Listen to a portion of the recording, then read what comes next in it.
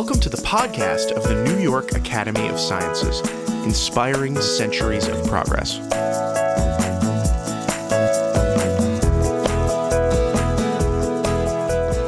As we've talked about in many previous podcasts, human nutrition is a fiendishly complicated subject. The food we eat fuels and influences everything that goes on in our bodies, and that's a lot of different things. Just think of how many different medical specialties there are.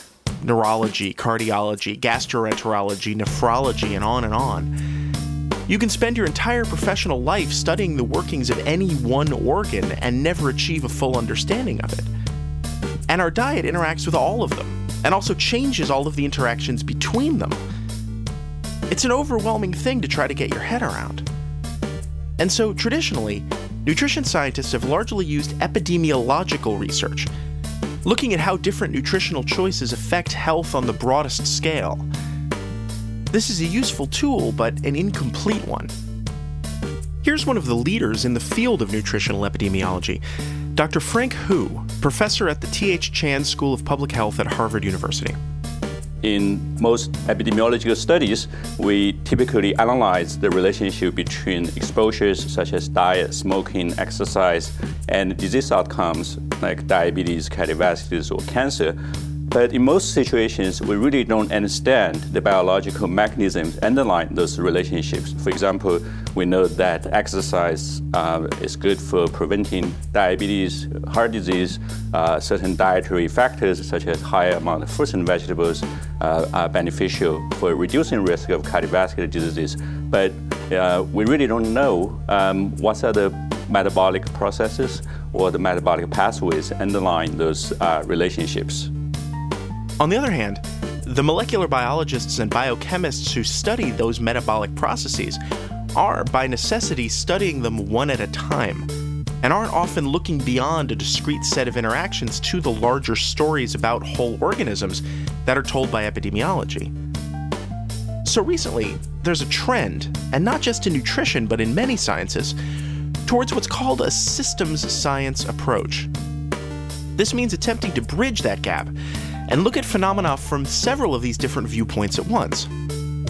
A good example of this might be what's happening in genetics, where classical genetics, which looks at individual genes and what they do to affect an organism's heredity, is being supplemented and complemented by genomics, which looks at the genome as a whole and how individual genes interact with the genes and groups of genes around them, and also by epigenetics, which looks at how the expression of these genes is affected by the other things that surround the DNA, the other chemicals found in the nucleus and beyond. Here's Dr. Julie Schlisky, program manager at the Sackler Institute for Nutrition Science here at the Academy. It would be an approach to examining a system within an organism using various disciplines at various levels to get a more holistic look at an organism or a physiology. So the farther and farther we step back and the more and more involved we get in the measurement of that physiology, the better our understanding of it will be, but also the more complex the science will have to get. Here's Dr. Hu again. Now we are in the paradigm shift from this so-called black box epidemiology to systems epidemiology.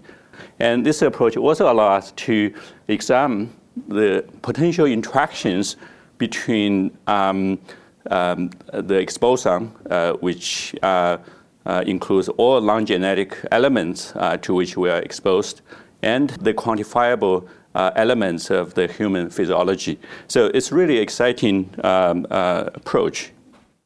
This approach of looking at a problem from two or more different vantage points of scale is especially useful for observing how a situation changes over time, and also how two different parts of a system can interact with each other in what might be called a feedback loop.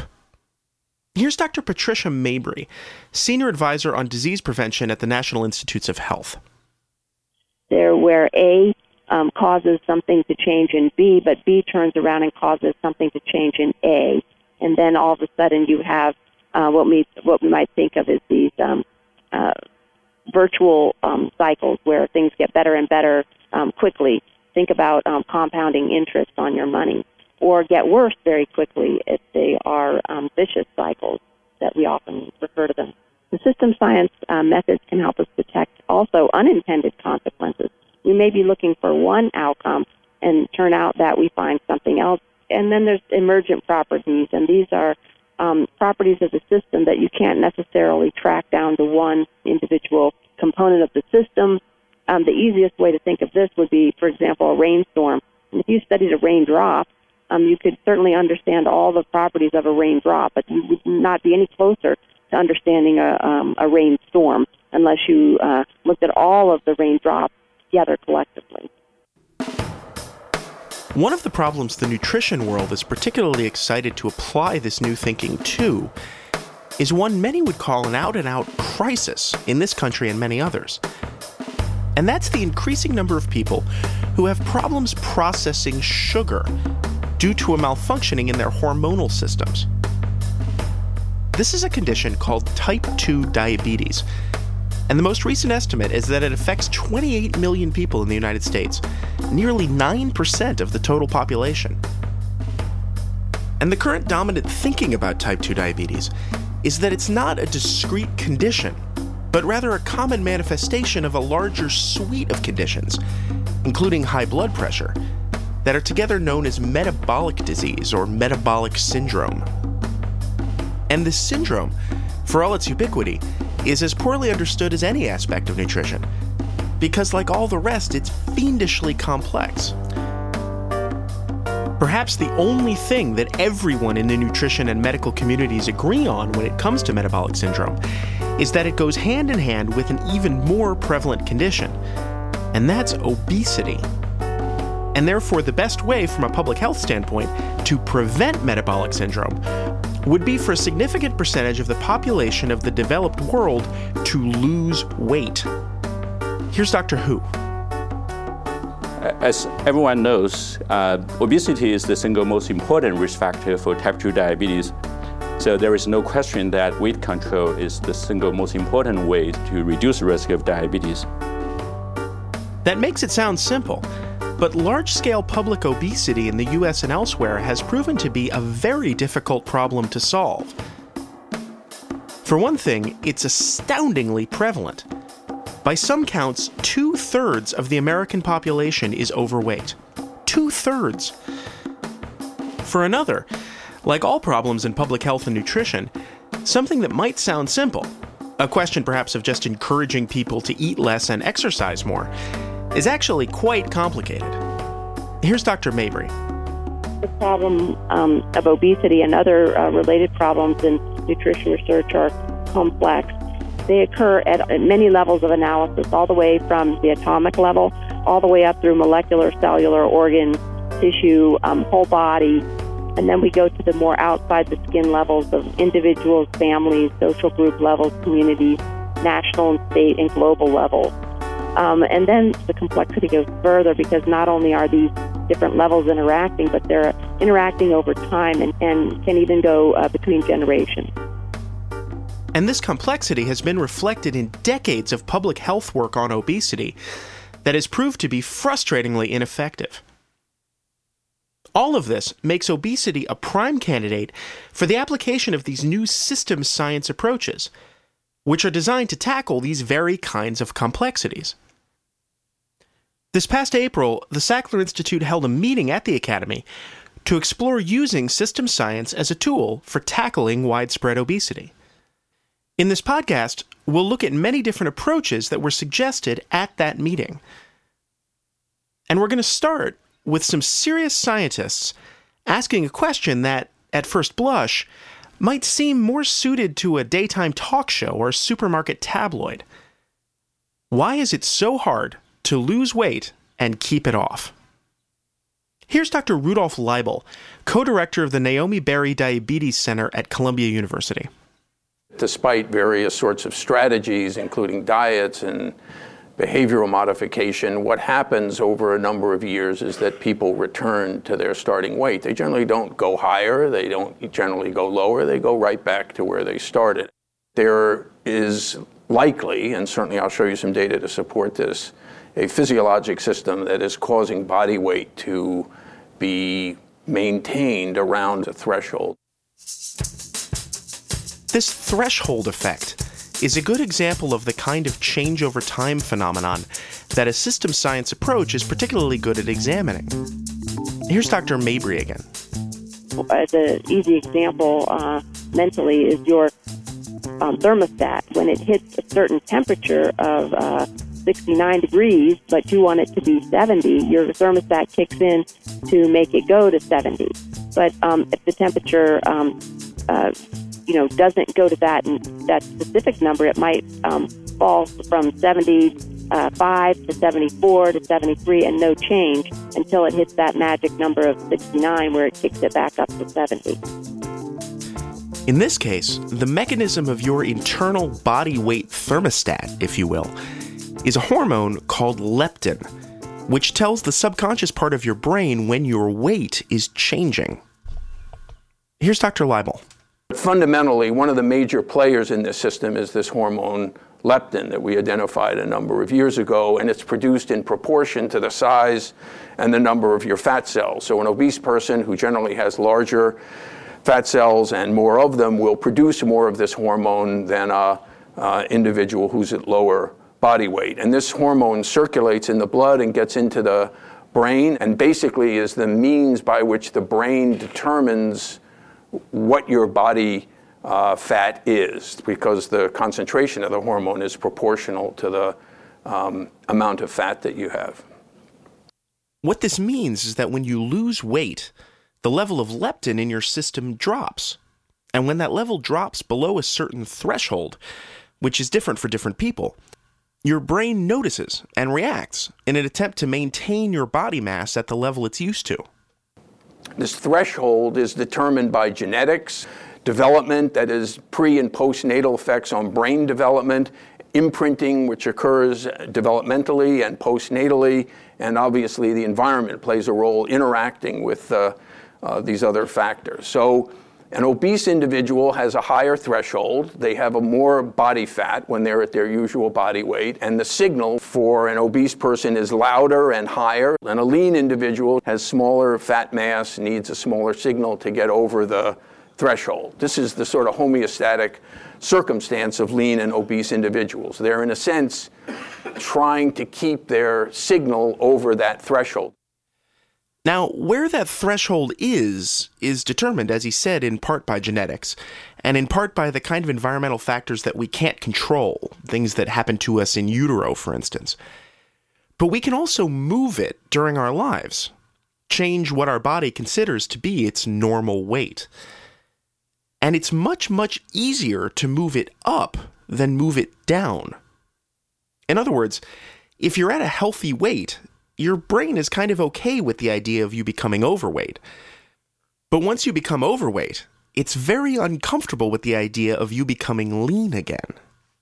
Weight reduction doesn't alter the threshold, or at least it doesn't alter it in a downward direction. So now what you've got is an ex-obese person with the same threshold sending a signal which is inadequate for that threshold. And what that means is that this individual will sense deficiency of body fat. And the sensation of deficiency of body fat is conveyed physiologically in two ways. It makes you hungry, and it makes you spend less energy. Teleologically, it's trying to get your body fat back to where you decided from which you decided to lower it. It doesn't like that. This might sound like your subconscious brain is working against your good health in a way that's downright unfair. But you have to keep in mind that widespread obesity, what's sometimes called overnutrition, has only been a problem for the past 40 years or so. For that many daily calories to become available to all but the very wealthy, a couple of huge technological developments had to happen. The Green Revolution that all but wiped out famine in the developed world, and the development and marketing of cheap, high-calorie processed convenience foods, both of which really took hold sometime between 1950 and 1970. For the previous maybe 160,000 years that Homo sapiens have been around, there was a looming threat of undernutrition, wasting, and starvation. This has evolutionarily programmed our bodies to be very wary of weight loss. This makes even more sense when you think about what weight loss is. To lose weight, your body has to enter into what's called a catabolic state, meaning that you're not getting enough energy from your diet to fuel the amount of exercise you're asking your body to do. So you begin to actually eat away at yourself to make up the difference. In the case of overweight people, it's probably parts of yourself that you wouldn't mind eating away at. But even so, it's not something your body ever prefers to do. Here's Dr. Schlisky. All of the hormones that affect appetite, that affect body weight, all of these things need to be sort of thrown on their heads to cause your body to now go into your reserves and draw from those. So that's not going to be your body's first line of defense, right? If you decide all of a sudden to reduce your energy intake by 1,000 calories, your body's not going to say, okay, well, that's fine. I've got lots of excess adipose tissue. I'll just go ahead and start using that. There's going to be other things that start happening to affect your appetite, to affect your energy expenditure, that are going to first come into place because in an evolutionary perspective, we don't know when you may see food again. What Dr. Leibel and his team have been working on is a way of tricking that system by giving people who have recently lost weight extra leptin, so that the body doesn't panic and try to get them to gain it back. If you can trick the brain into thinking the fat hasn't been lost, you're not going to see that physiologic compensation that I described before of lower energy expenditure and greater drive to eat. So you can actually restore a person's brain activity, if you will, to pre-weight loss status by tricking it by replacing the hormone. And they've had some promising results. It's going to need a lot more testing and development before it could become a widely available treatment to help people who are trying to lose weight. But it's a really interesting and exciting area of inquiry. And getting back to the point of this episode, it's a development that could not have been made without a systems biology approach to looking at the problem of weight loss. It required zooming out from the biochemistry of leptin and including a study of the larger signaling systems between the body and the brain, as well as epidemiological work about dieting and exercise. And this was just one of several interesting applications of applying a systems science approach to nutrition science that was presented at this meeting. Another looked at a field that might seem about as far from nutrition as you could get: mathematics. Here's Dr. Kevin Hall, a tenured senior investigator at the National Institutes of Health, talking about how, to his way of thinking, a math error has been fouling projections for the effectiveness of nutritional interventions for years, if not decades.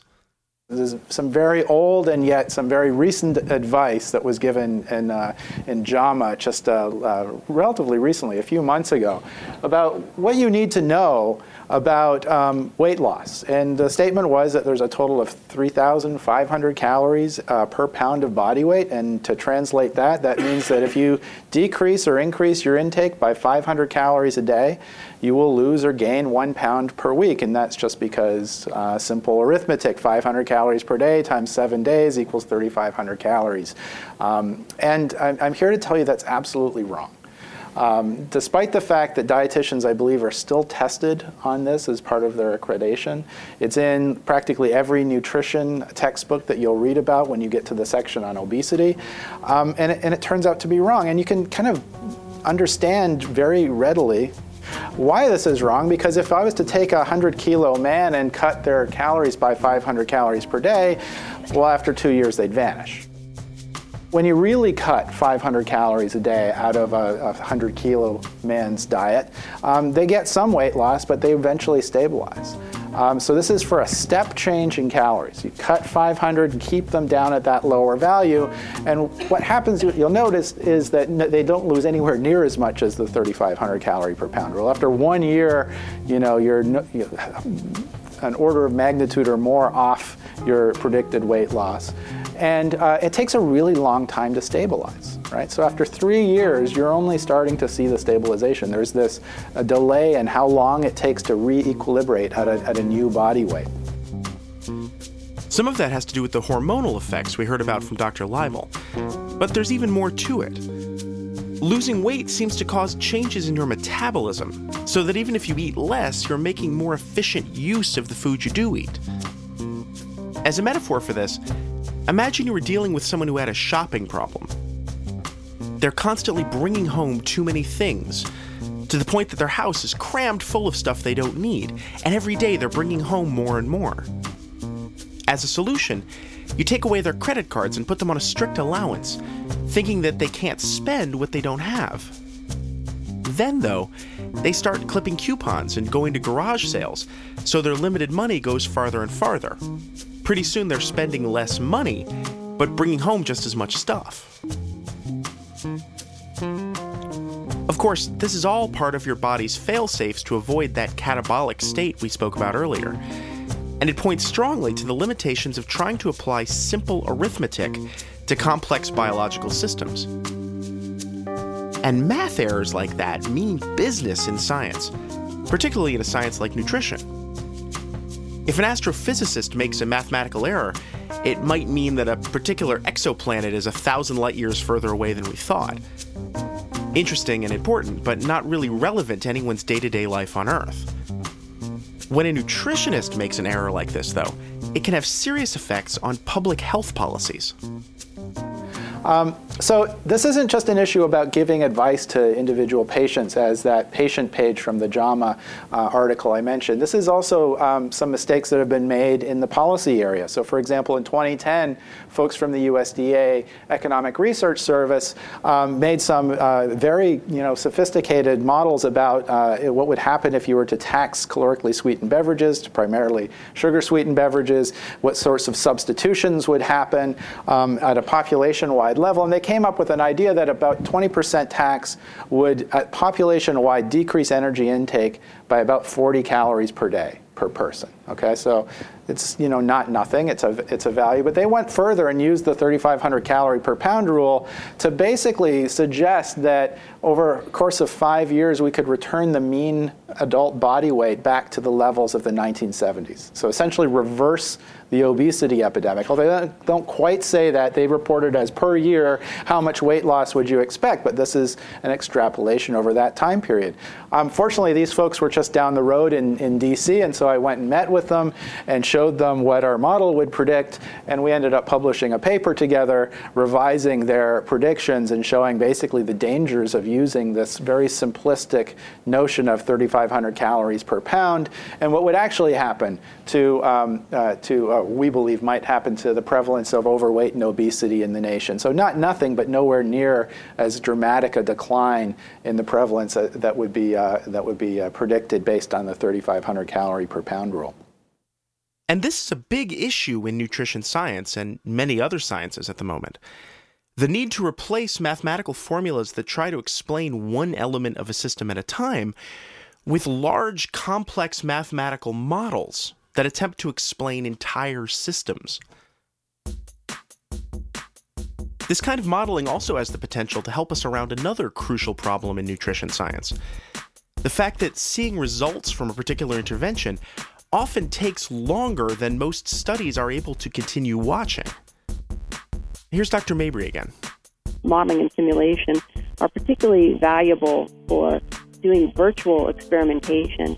And when we talk about the real world, and in particular policy, you can't put it in place a policy, wait 20 years to see the full effect of that policy, like say it was some sort of a school intervention on school food menus or something, and then wait 20 years until all those kids grow up and become adults, look at the impact it had on obesity, and then go back in time, back to when the adults, the people who are now adults, were kids again, and do a different policy and say, no, we're not going to do that, we're going to try something different, and then compare them all. And because we don't have a time machine, we really value these in silico laboratories where we can do these types of experiments based on the information we have in somewhat of a simplified form in our with our simulation model. We can try policies with different strengths. We can try them for different periods. We can try them on populations with different characteristics, and so on.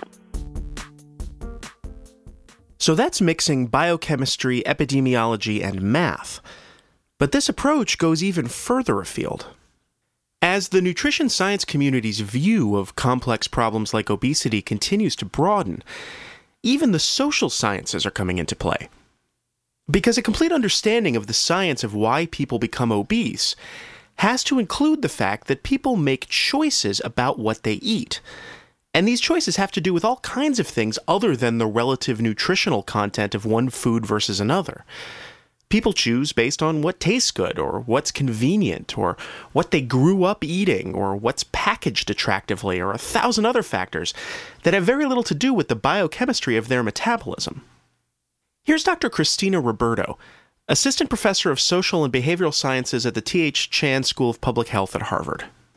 So fields like psychology and behavioral economics, what people in those fields are trying to do are understand fundamental ways that people make decisions. And so a lot of this research focuses on different heuristics and biases that we have. And what I mean by that are these mental shortcuts that people use to make decisions quickly. This has been around for a long time. People have been studying heuristics, biases for a while, so what's new here? Well, I think what's new is some more enthusiasm and interest in taking those insights and actually applying them to health problems, to understand barriers to change, and to actually think about ways to solve the obesity problem. Dr. Roberto has been attempting in her own work to create a kind of feedback loop between research and policy, so that scientists are looking specifically and directly for answers to questions that people who write public health policy most want and need. It's an approach she calls strategic science. So traditional science programs, you're a curious scientist, you're kind of working in your own silo, you're talking to other scientists, but you're often not talking to change agents or people who are in positions to actually influence change. So the goal of strategic science, and what I've been trying to do is, at the point at which I'm developing a research question, I'm actually trying to connect with someone who's in a position to enact change. So I'm talking to, maybe it's an attorney general, maybe it's another kind of legal official, a regulator, a policymaker, an advocacy group, to really understand what data, what questions are most useful to you. What do you need to know? So it's my curiosity plus the most relevant information they would need. The idea is you co-create these questions together if you can, and then certainly, as any scientist would, you conduct good, rigorous scholarship. And then there's a heavy emphasis on communicating those answers back to the change agents. And because you've got that relationship at the start, it's usually much easier to do that. So, the goal is do the science and make sure it's actually getting back to the people who could use it so we have more evidence-based policy. And so, in a way, this idea expands the biological system being studied all the way out to the whole world, all the way out to politics and marketing, and also allows the research to be targeted. How can I help solve this problem in a real, practical way? Dr. Roberto and her team have begun applying this kind of thinking to studying the effectiveness of several current legislative efforts to combat obesity by influencing the way food is marketed and consumed. Things like putting calorie counts on menus and warning labels on sugary drinks. And maybe this is a way to overcome some of those physiological challenges we looked at earlier, such as the leptin system, that make it so hard for overweight people to lose weight and maintain that weight loss. Maybe by influencing the decisions people make about what they buy and eat, we can counteract some of the underlying biology of their own metabolism. All in all, systems science is an exciting and tremendously promising approach, which has all kinds of potential for finding new solutions to old problems in nutrition. But it's early days yet, and it's a concept that continues to develop as it's adopted by more and more researchers in the field. Here's Dr. Schlisky again. I think the confusion about what systems biology, what systems science is, especially in regards to nutrition and problems that involve nutrition science, it threw a lot of people off. We weren't sure how well received this conference would be because we didn't necessarily know who our audience would be.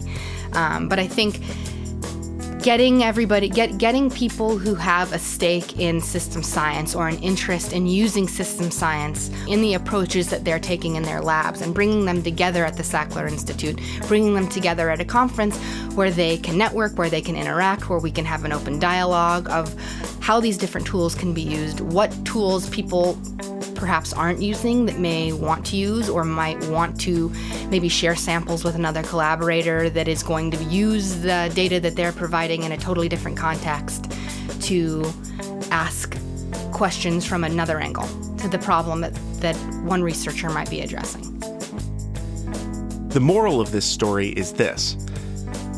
When we're at an impasse in solving a scientific problem, the best solution is often to step back and expand our focus, because the answer might lie in the larger system that surrounds the problem we're examining. And often, a new point of view is what a scientist needs to make the kind of big breakthrough that makes us all healthier and happier in the long run.